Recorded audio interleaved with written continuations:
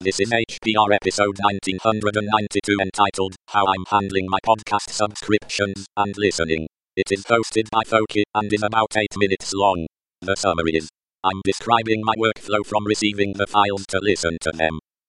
This episode of HPR is brought to you by anhonesthost.com.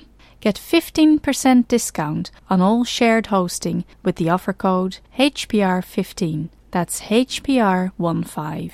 Better web hosting that's honest and fair at anhonesthost.com.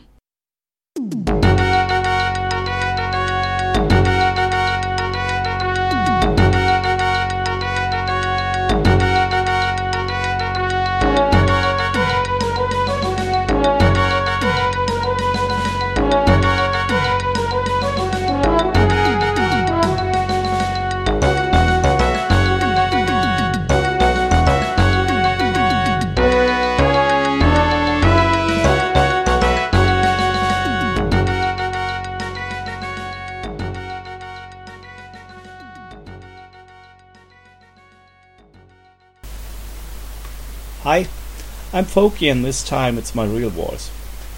I was thinking about my next contribution on HPR. The usual way would be to talk about what's in my pocket or give you a commanded list of the podcasts I'm subscribed to. But most of the English-speaking ones you already know because others have talked about them earlier on this channel. How about the way I'm handling my subscriptions and what I'm doing with the files afterwards? I think the big advantage of podcasts is that you can get all kinds of media without looking for it all the time. So it should work once set up automatically. That's why I'm using a cron job. Every quarter past the hour, cron is starting Podget on my laptop. Podget is using an easy to manage list of URLs to download what you like. There's a good manual, so I will not describe all features. But one thing is great, and it's also why I'm using just this tool of all command line interface tools out there. You can download from sites requiring login. That's something you otherwise only get from bloated programs like gpodder, which wasn't my cup of tea in the long run. One more advantage of Podget is that you can define the subfolder you will use per subscription. Most of my podcasts will be placed in a folder defined by the download date so that I can listen to them more chronological than by genre or theme or title.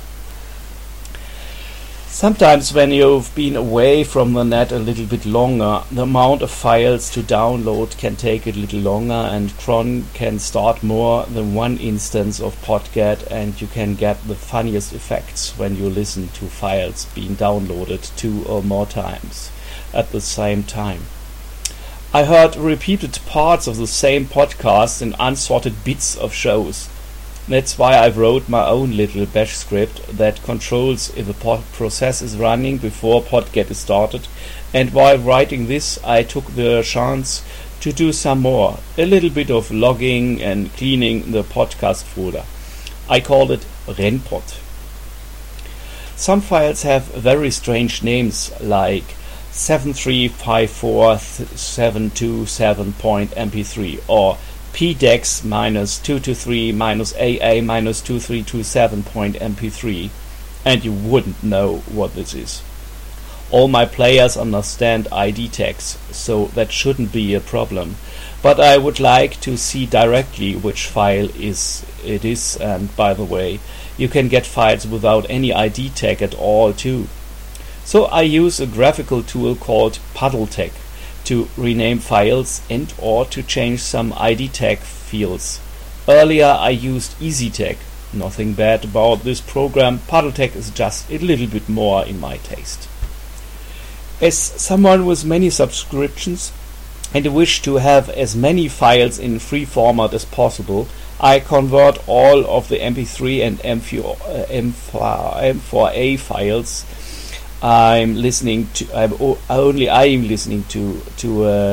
Ogg Vorbis, or since Rockbox now can handle this format fine, to Opus.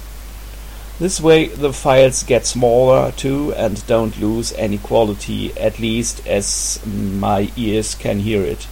Those shows my wife also will listen to are left in MP3 because the device we are using together connected to the Hi-Fi only can play MP3 and WMA. For converting I also wrote my own scripts called tourg and opconf. This uses fast-onc, respectively ffmpeg as its main tool and can take any amount of arguments I wish. Under the preparation of this talk I put them up on GitHub. Links will be found in the show notes. So, now I have named and converted the files. But I'm still not satisfied. Some shows last more than 1 hour and not all players have a reliable bookmarking function. So I like to split large files into smaller sections. For doing this I've written a small bash script called Spalt, which is using ocsplit mp3 split. Without any option it splits in 10 minutes sections and deletes the original file. If given the -s option, it searches for pauses and splits on those points. But this time it's not deleting the original file, because in the case of zero split points, you would have nothing left. In the case of the Opus files, I haven't found any tool to split, so I'm doing the splitting first and then do the conversion. I own a Sansa Clip Plus, which is my companion as soon as I leave the house. As already mentioned, there is of course Rockbox installed on it. I like the device updated all the time, therefore I at least once a day connect it to my laptop and synchronize. For this task I also wrote a script situated in my personal bin folder. I called it bpackpod.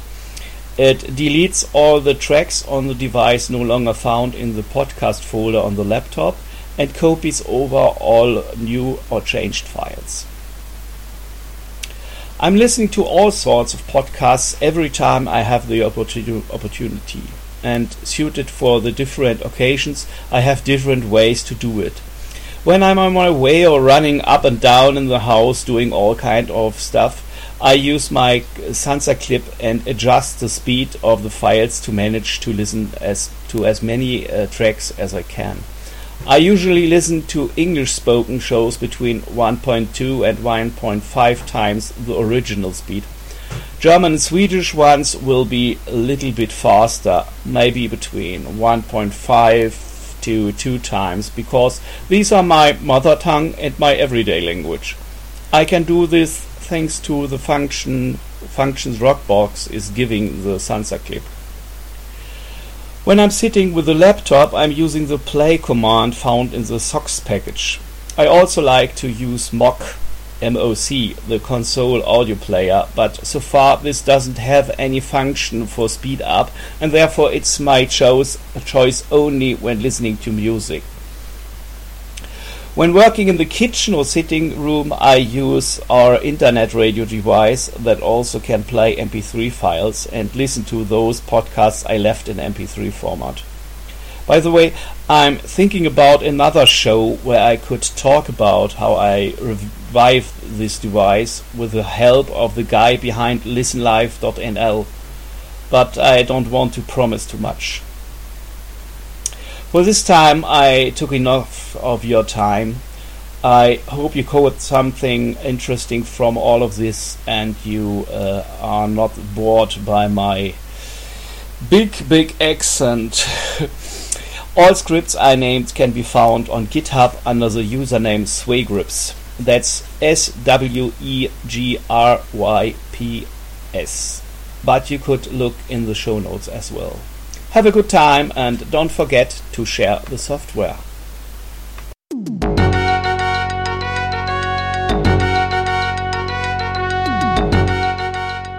You've been listening to Hacker Public Radio at hackerpublicradio.org. We are a community podcast network that releases shows every weekday, Monday through Friday. Today's show, like all our shows, was contributed by an HPR listener like yourself. If you ever thought of recording a podcast, then click on our Contribute link to find out how easy it really is. Hacker Public Radio was founded by the Digital Dog Pound and the Infonomicon Computer Club and is part of the binary revolution at binrev.com. If you have comments on today's show, please email the host directly, leave a comment on the website, or record a follow-up episode yourself. Unless otherwise stated, today's show is released under a Creative Commons Attribution Share Alike 3.0 license.